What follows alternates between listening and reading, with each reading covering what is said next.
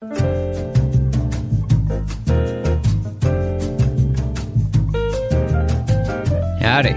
Welcome to another episode of the Mark Bros podcast.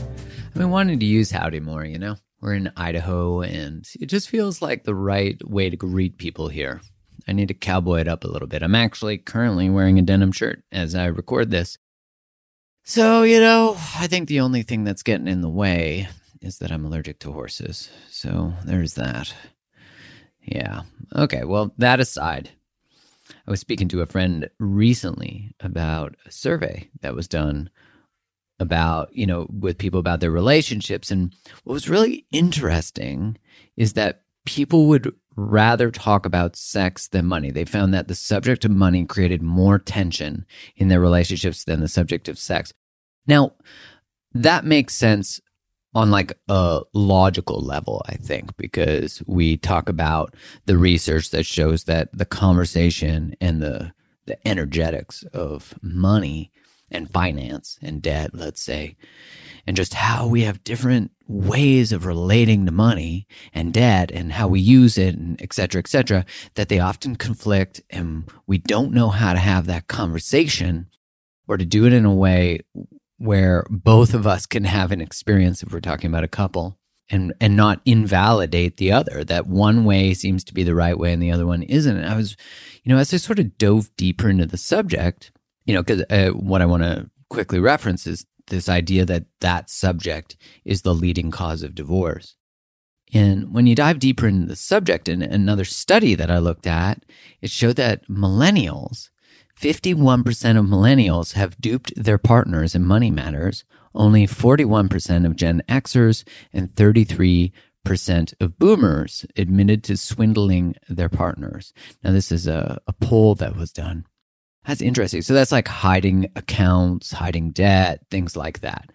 And I don't think this is a subject that's spoken about enough, just like how much energetics and weight is carried by this subject. And if it's breaking us up, or that's the perception, right, is this subject is so charged that it's actually breaking us up, or we're not confronting it, and then it comes out later because we avoided the subject, which shows that it's carrying a charge, and that it breaks us up later because we didn't actually take responsibility for the future that we want to create with someone, or the story we want to create about money. So because this is so topical, and I think, I've gotten so many questions on this, like, what do I do when someone's in debt, a partner's in debt? What do I do when I'm in debt and I don't feel worthy, et cetera, I wanted to bring back on Selina Gray, the money expert on relationship to money, who I created a course with called Relationship to Money, and it's looking at how do you heal all of those things. So I wanted to bring her on and discuss these many dynamics so that we can take charge of them, so that we can own our money story and it doesn't own us, recognizing that like your worth doesn't live in your worth or your lack thereof. They're totally separate things. So if you can recognize that you think your worth lives there, then you can claim it back, because it doesn't. But someone taught you that it does. So let's dive in. So excited to have Selina Gray back on. And before we begin, please, wherever you listen to this, please subscribe to it and give it a 5-star review and a written review. That's so helpful for me. Boom, let's do this.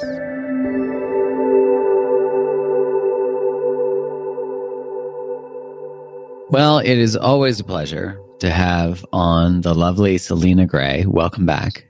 I'm so grateful to be here. I think it's a perfect time for you to be here, considering the financial strains that everyone is likely experiencing and what's going on in the world, and a lot of uncertainty about our work, and of course, wherever there's like loss of jobs and that kind of stuff, there's usually a really big birth of entrepreneurship. Yeah. And like dreams, and like, finally I have the excuse, I got let go, which is not, again, I sound really excited about that, but I mean, not to dismiss or diminish the real pain and stress of that event, but to say like, we often wait till that moment to do it, and we don't have to wait till that moment to do it. So I'm happy to have you back on so you can channel your money, business, entrepreneurial brain wisdom, soul stuff.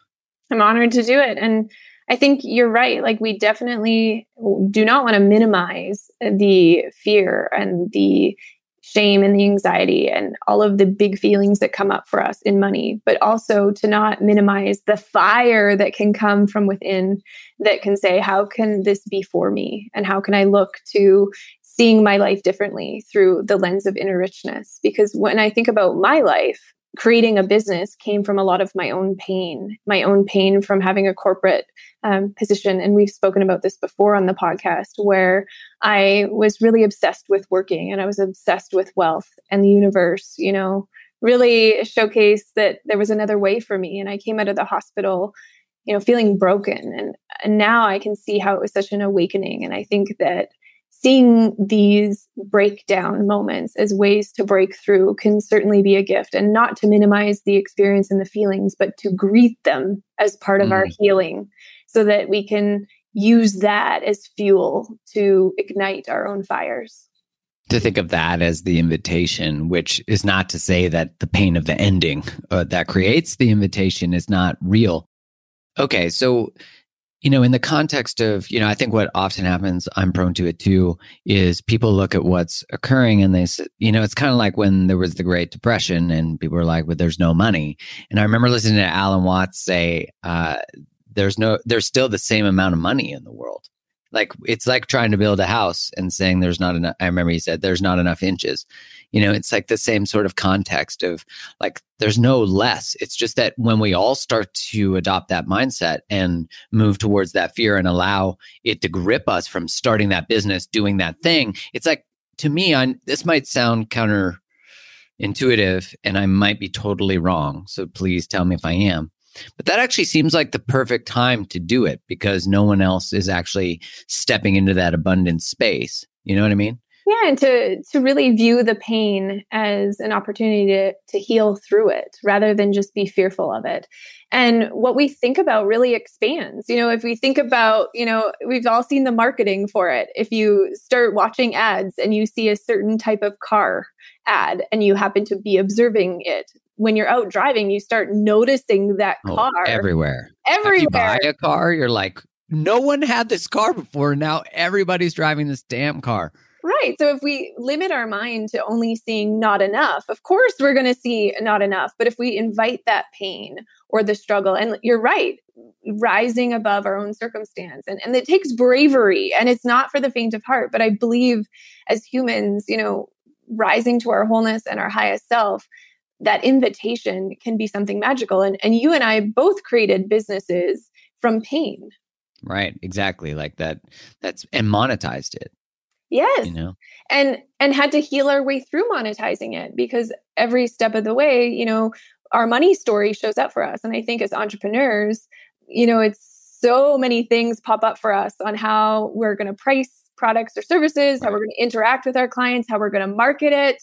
And all of that can be stopped by feelings of not enough, or not for us right now, or this isn't the right time. And all of that, it can be scarcity. And I think honoring those feelings and the pain and greeting the anxiety and the shame and saying, yeah, maybe it is the right time. And not everyone is set out to be an entrepreneur. That's not what this podcast is about. We just follow that fire. But, as we grow in our businesses, new challenges appear. But what we're speaking of here from the pain is building a toolkit that we get to keep for ourselves, that honor our inner richness, that bring us back to wholeness, to break through money, habits and programming that don't serve us, and allow us to create inner richness that results in outer richness so we can give more and have a bigger impact on society. I didn't think about this when I started my business, but now it's such a blessing to be able to hire more team members. And hiring more team members allows other people to be in their gifts and their zone of genius. And our company can have a bigger impact. And collectively, as a company, we can give to more charities. And once I got out of my own way and my own thinking of what was possible for myself. So I think it's just the invitation to explore is ultimately what I'm saying. Well, I think so many of us don't relate to money in a way that it's a relationship. We don't relate to like creating more wealth or whatever. And wealth, I don't mean like a fucking yacht. I mean just like a sense of Peace. freedom. Yeah, peace and freedom that's garnered or created through the level of income we would need, which I think is very subjective, that each person Yes. needs to feel free. And I think in the research, although you'd have to tap inflation into this, it's like beyond $70,000 a year, the level of happiness is relatively small for each incremental increase in salary or increase in income, which is not to diminish the desire to create more than that, because like you said, then you start to pay incomes of other people. And so I think before we even sort of get into the deeper layers of this, I think it's important, or it is the deeper layers, to say, okay, so I talk about relationship to people generally, but not only, not exclusively. And I think when we think of money, we think of money as being the source, the number one cause of divorce.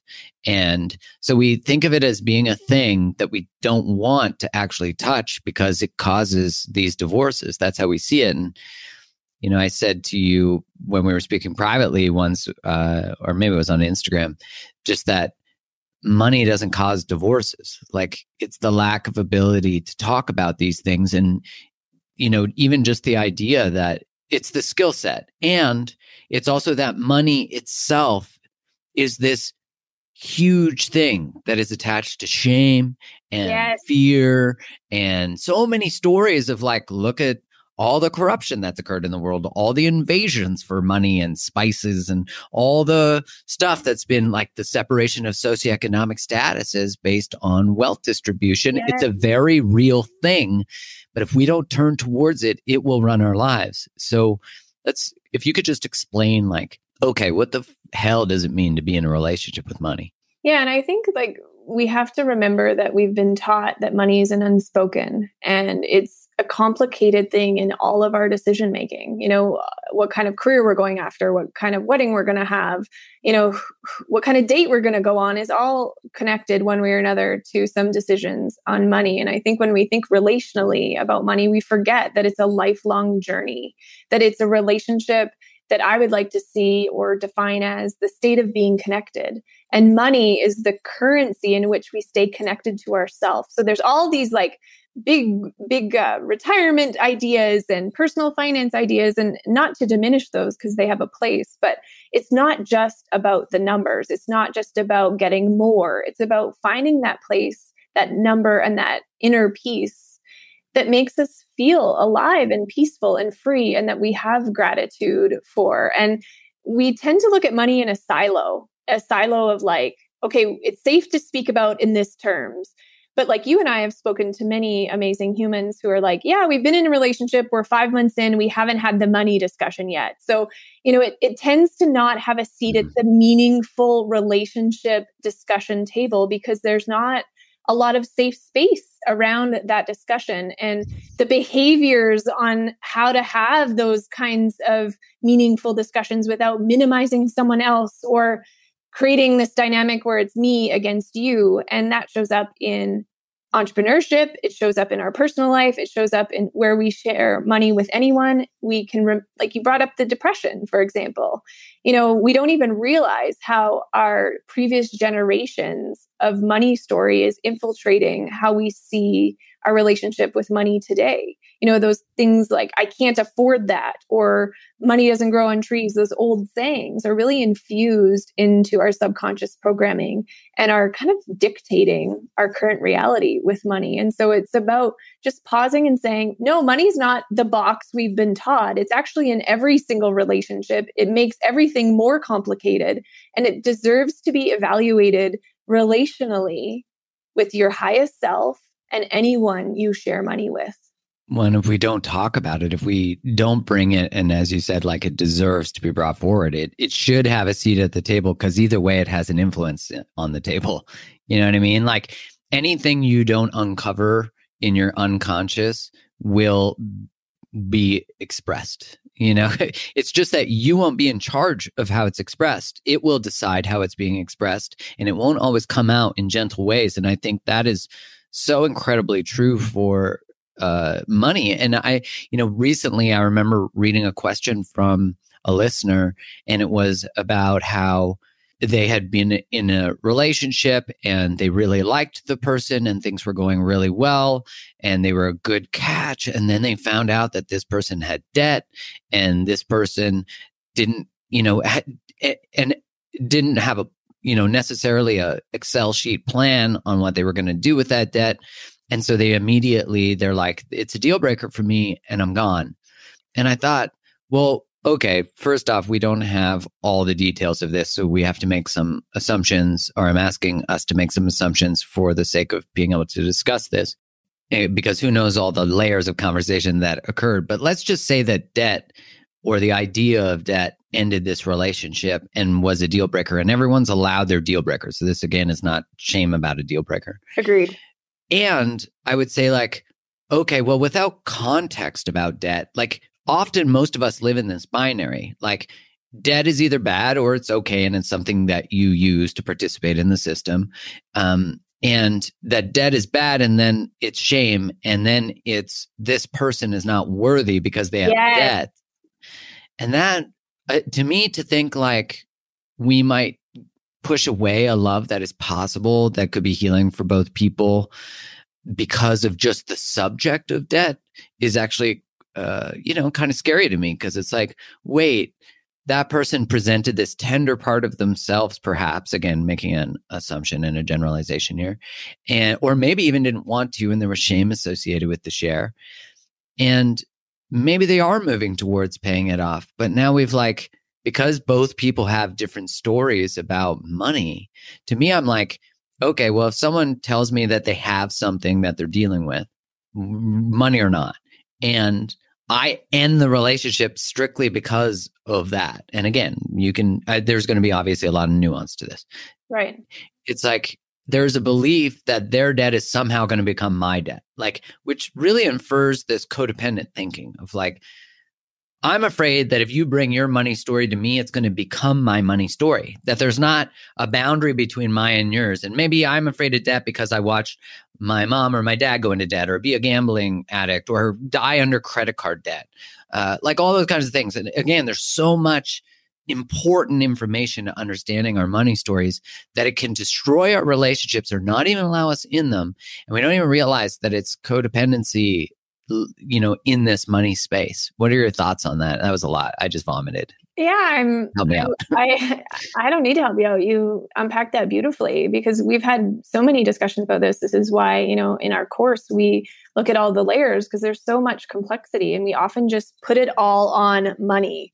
But what you said about deal breakers is powerful, because if we acknowledge, like, someone had an emotional event happen to them that was traumatic, and they brought that to the relationship and said, look, like, this is tender for me, and it's met with compassion. We've kind of been taught over the years to have compassion for certain areas, with the definition of deal breakers being in air quotes, like it's different for everyone. And that's right. our right. But I think for so often for so many of us, that when it's related to money, it's like we've been taught to shut down about it, because, it's almost like, oh my gosh, I can't take this on for me. They're not a responsible person. They're a bad person because they're not managing their money. And this is, a loaded conversation. This could be in various places. It doesn't have to be with debt at all. It could be for someone who has lots of money in the bank, but they are so committed to saving that they have no fun at all. It's like their entire focus is just saving money. That could be just as toxic as having too much debt. And so it's just giving a voice to this idea of how we wrap around these concepts of money with worth, and how important they become to be a deal breaker, because it's what we're supposed to do in our society. We're supposed to find, people who, honor us in our own patterns with money. But if we rub up against someone who's a little bit different, we shut down, we can't speak about it, and we automatically can cast shame. And it's not saying that you can't do that. Your relationship to money is your own choice. You do what honors you. But when we say this idea of a seat at the table, it's like, well, would you do that for other reasons? And why are you doing it for money? We've just accepted that that's what we do. Of course, it's a deal breaker. And you and I have had lots of discussions about this, and your community gets really riled up. And truthfully, I like when people get riled up about this because it's allowing this topic to have a voice. And to me, it's much deeper than just the deal breaker. It's like, well, why does that person feel shame? Does that shame need to stay? How can they heal it? And do you have a part in that? And do you want to have a part in that? Like when we look at collective healing, we have to identify beliefs that aren't serving us or events that happen to us that keep us stuck. And then we learn new or unlearn certain things to move through it. And the same to be said with money, like food, relationships, all of those things require us to heal. Why can't we allow that with money? And it's really met with a lot of resistance. And so that's why I love having this conversation with you, because it's all subjective. But if we cut just like the main themes of debt, earning, debt, income, all the big players of money, and go back to the emotions and how we regulate emotions and how those are literally ruling our lives in some way, shape, or form. Like if you think, wow, I took this job that I'm going to spend 30 years in because I could earn a certain amount of money, rather than thinking about how much joy it could bring to my life. We've literally been trained to do that in a lot of ways. Right. We have. And so why is that allowed? Why can't we just great question. change the programming on that? Why can't we just say no more? Like, I don't want to play in that game or in that system. And I mean, what you're saying means we also have to look at why are we willing to trade joy for money? But even this idea that you are trading joy for money, when you could actually step into joy and create far more money. Which is what we do as entrepreneurs. I'm not saying you have to be an entrepreneur, but you could work for a heart-centered integral company, of course. Absolutely. Right. But you and I were committed to doing the work around our money stories. And I think that that's why it opened up this idea of like looking at money as a series of emotions that have some really important healing to do. And we've identified narratives that aren't serving us. And it doesn't matter how much money in our bank account or what happened to us before. Every single person can benefit from exploring their money story and how it shows up in their current reality. And it's just a matter of like getting curious, fierce curiosity and gentle compassion around how we see money. And because we've made it so complex, because there's so many big emotions around having more money and hiding the amount we have and not having normal conversations. Like you don't go up to someone and say, how much do you make? That's taboo. Why have we made that taboo? We ask people how they're feeling. How are you today? That's totally allowed. Like, why is it not deserving to have conversations around money, not specific to numbers, but like, oh, let's unpack your feelings around these money events. It's so simple and so logical because we'll be like, hey, what have you been through relationally? What's happened in your life? Are you more, we do attachment, quizzes and figure out, am I anxious or avoidant or both? And not recognizing that money will trigger all of those things too, but that we're open to those conversations and we actually use someone's growth focus towards their hurt, their pain, their past, understanding their childhood. But we leave understanding the money part of your childhood out of that conversation. And what are we doing to heal that as well? Because certainly, like, I honestly cannot think of a moment, unless it was by accident, that I was out of credit card debt since the first time I ever got a credit card. Like, I might have scraped out when I got a bonus at work and then paid it off. And then that just gave me an excuse to use it again. And so I for a lot of my life, had $5,000 to $10,000 on my credit card. If I had a line of credit, it was almost always maxed. Like in my whole adult life, almost all of it, I had at least in the last 15 years, I had a $40,000 line of credit. And that line of credit was used almost to the maximum to pay down the credit card. And then of course I haven't changed the pattern, so I stay in it. And it wasn't until I worked with you and what we created in the courses, that pathway, because I wanted to bring it to people, that I actually changed my relationship with it. Like I'm so used to feeling constricted around the idea of a credit card or a line of credit because I felt like it was like a drug. Like, and in a weird way, not like, oh, I needed to use it and I was getting high from it, but that I didn't know how to not be in debt. Because that you had accepted that that was your truth.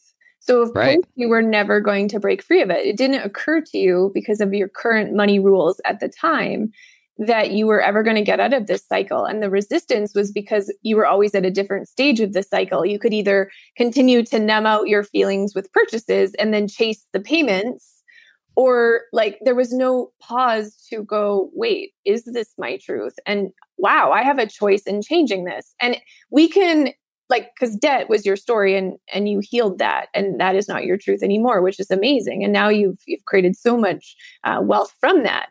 But we could omit the word debt and do a lot of different iterations with money on that. You know, like the control dynamics that we have over other people when we like pay for things and create expectations around it in partnership, or same thing with the parent child, or we dictate how people spend and how they can spend and what they spend it on. It's that same acceptance of truth as an adult based on those rules we've learned. We've just accepted them as our truth. And so there's, of course, no thinking that we need to be free of it. But same thing when you think about your work relationally, like your habit of like, you know, being in relationship and you start learning patterns, you can heal that and free yourself from it. It's the same work, but with a different lens. And we tend to only silo that work based on specialty, relationships, food, money, etc. But to me, this is all interconnected. We've learned to accept our truths, and money is part of that. We've decided that we need to numb out. Well, what does that have to do with money? It's a coping mechanism for an emotional response that occurred because of a money story. Right. Well, I think in my relationships too, it wasn't, I mean, not talking about money or even the inferred role that I was supposed to take in relationship that I took too, because I got a benefit from it, you know, by paying for things or being the quote unquote provider, is that I felt as though I had security too. Like I've got them, like I'm paying for them, so they should be in relationship with me, you know, in some way. And you realize how toxic that is from like a patriarchal sense, because but it was just inferred that I was supposed to. And then, you know, that, and this is true, I see this all the time, that inherently, and I'm just speaking for my experience, that a man's value is placed in his ability to provide. And even though I'm so conscious of that being a narrative, I can feel in my body the fear that is true. And I can just look at the comments on my Instagram to see that that's still very true. And not to blame the other side, because it's not women's fault, because they had to trade something for that, and they traded a lot, and it was a big cost.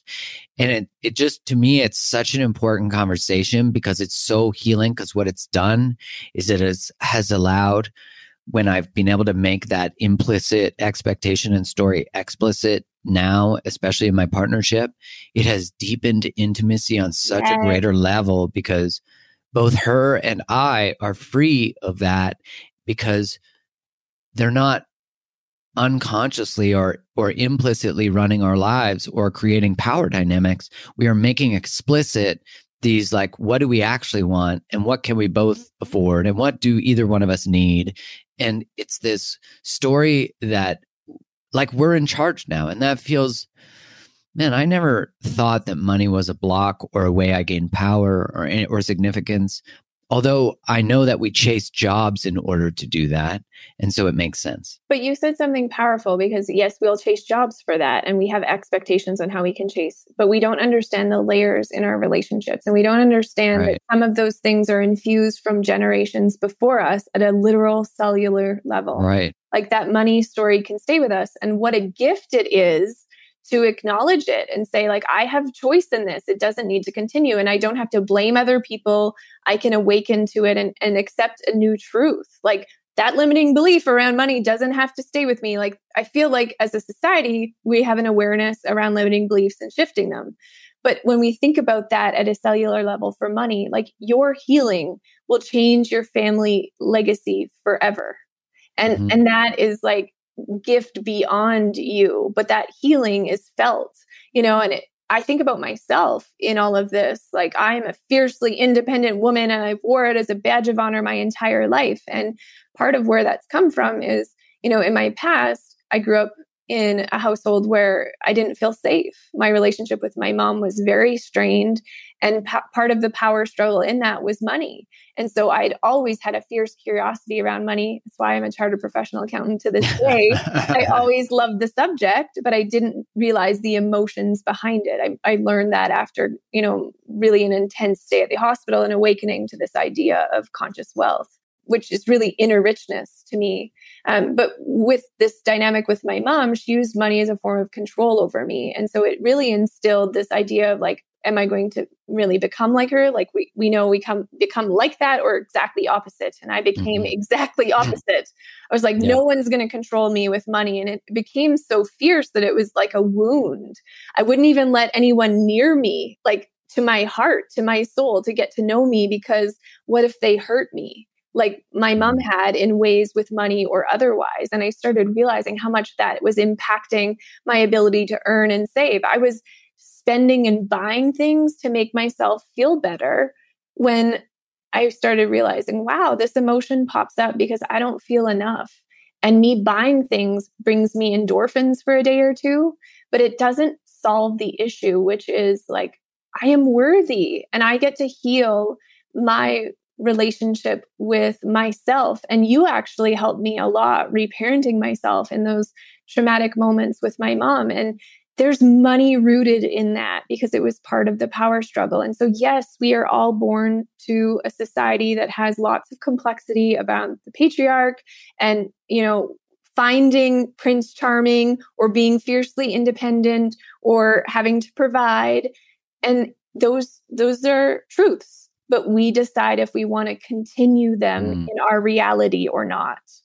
I love that. We get to choose if we want to participate in those, and we can if we want to. There's nothing, it's just like, don't let it decide for you. Choose that you want to do that. And don't blame other people, if you choose that. Because when you now, wake up in it. Yeah, we wake up in it. And granted, like, I know there are always situations where this becomes more complicated than just a simple answer. For example, if you're in a situation where someone is really holding power over you with finances and you feel trapped, like, and you have to leave to a shelter, like that is real threat. And I don't want to minimize any of that because sometimes we really feel like we don't have a choice. But ultimately, coming back to learning how we grew up with money and what that means to us now gives us a way to come back to our wholeness, to come back to our power, to say, oh, I had no idea how this consciousness was infiltrating all of my decisions every day. I had no idea how much energy was leaking towards thinking about money in a way that wasn't serving me, that's perpetuating my not enoughness. A simple example, like at the grocery store, maybe we've been conditioned to buy things always on sale. We've just accepted that as our truth because we grew up in a family where we always bought things on sale. But today, as a person, we're like, no, I only want to, honor my body with organic food if that's what you choose, just for an example.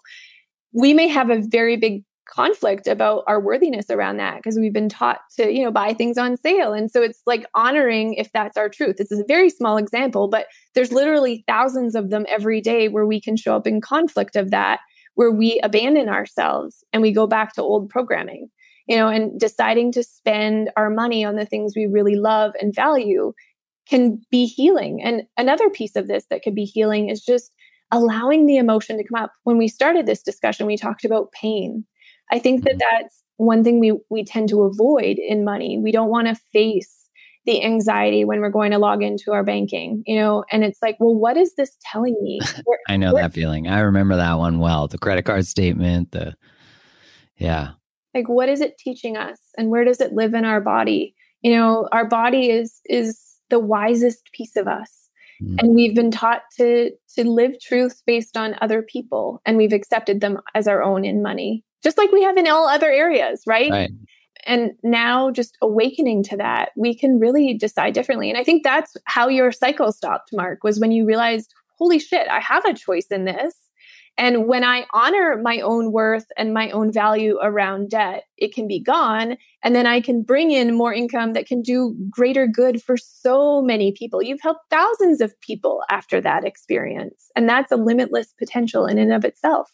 Well, yeah, like this work is the work, and we think of it as this something we can't change. And I'm so happy that you have shared with us how to do that, how to transform that. I mean, I never even, honestly, before I met you and discovered your work, I never even thought about it. I never even considered it to be something. And then when I got awareness of it and then experienced the transformation, I felt so free from a story I didn't know I was in. And so I'm curious for the people listening, if they're like, oh shit, I kind of want to get into this. Maybe we could walk through like what are some of the benefits of taking the course that we created, where they can just go to they can find out more if they go to createtheMoolah, MOOLA.com.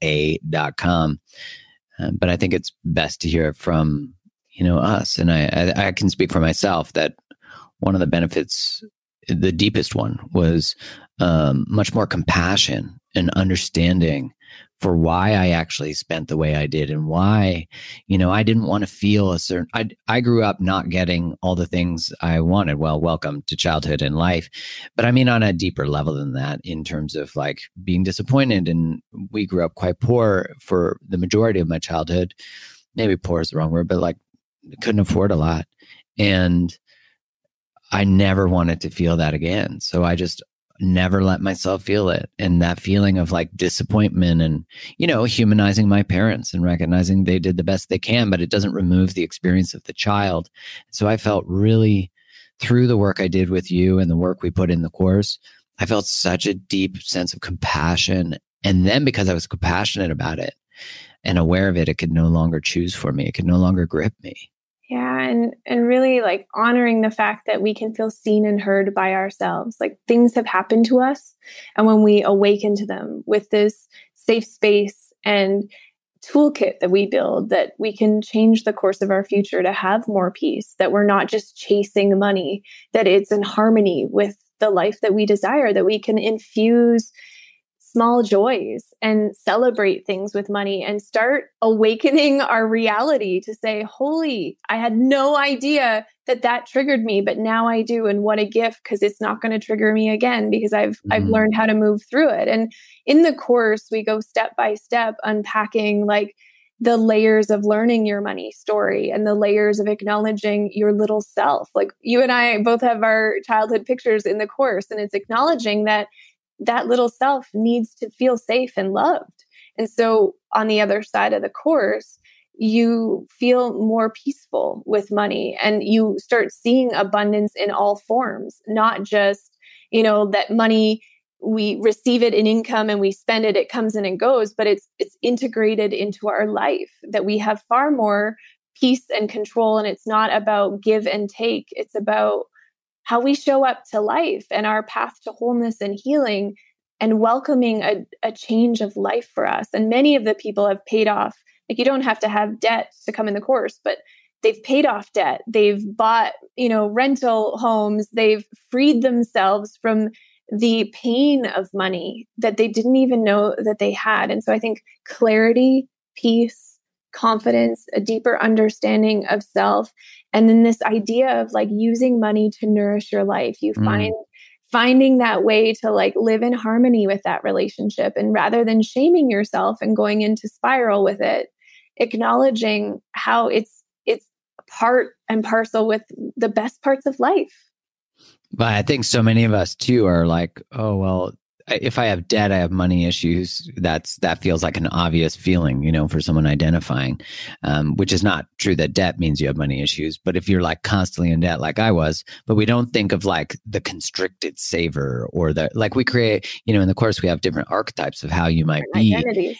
Yeah. And it's important that we recognize that like if money brings up a somatic response for you, then you have an undiscovered story, a reactivity or whatever it may be. And I can't say enough about it. to find neutrality. I think that's the key. It's like, yes, it's not always just about like joy, joy, joy. It's like I go into my bank account and I feel neutral about it because I have been able to heal the wounds I felt around money. You know, the things that used to take us out, the cycles that would take us out, we've learned to identify them and work through it in a way that honors us. And that path to wholeness and richness is unique. And we talk about that in the course, that everyone takes and spends differently, and that's to be celebrated. We don't have to do we don't have to do money like anyone else, and that's the point. We take in the advice from financial dream team members like tax accountants and, you know, CFPs, certified financial planners, but based on what we want, and it's beyond the numbers, where your mindset and your strategy, so the harmony of the emotion and the numbers themselves aren't in conflict anymore. And our relationships with money, with other people can feel safer. We've literally had couples go through this thing where they're like, we can't even speak to each other. And then they have compassion for why they feel triggered about certain money events because they know each other's money stories and their wounds around money, and they can have safe compassion and honor holding space for each other. And there is no need for divorce. Money doesn't cause divorce. Mark and I believe that it's the lack of communication around honoring open communication, the complexity and layers of our money stories that really cause us duress in money. Right. To use money as a tool, not be used by it, not be unconsciously misdirected by it. Everyone, we appreciate you, Selina, for being on here. I'm speaking for everyone. I speak for everyone. We are so grateful for you doing the work that you do to step towards that awakening that you experienced so you could help spread healing. And I feel really honored to have been able to partner with you in this course and bring a real deep relational spin to it. And I think, based on all the experience we had last year when we launched it, bring some really deep healing for people and freedom, which is what everyone wants. In ways that one didn't expect. And I think that's the biggest gift, is that just walking bravely towards your pain, there's so much beauty on the other side. And I think that that's the epitome of your work. You've transformed my life in so many ways. And I'm so grateful to you, Mark. And I'm so honored to bring the best of both of our gifts together. And I feel like it creates a really unique container that money isn't addressed in normally. And it gives a way for people to self-discover their path to inner richness, where their wealth meets their worth. And I just couldn't thank you more for helping heal me in so many ways and just being a dear friend. So thank you. Right back at you. And for everyone listening, we want to give you a gift that if you use the code Create the Moolah, you can go save $50 off the course right now. So go check it out, createthemoolah.com. Coupon code is Create the Moolah. Selina, thanks so much for being here. Much love.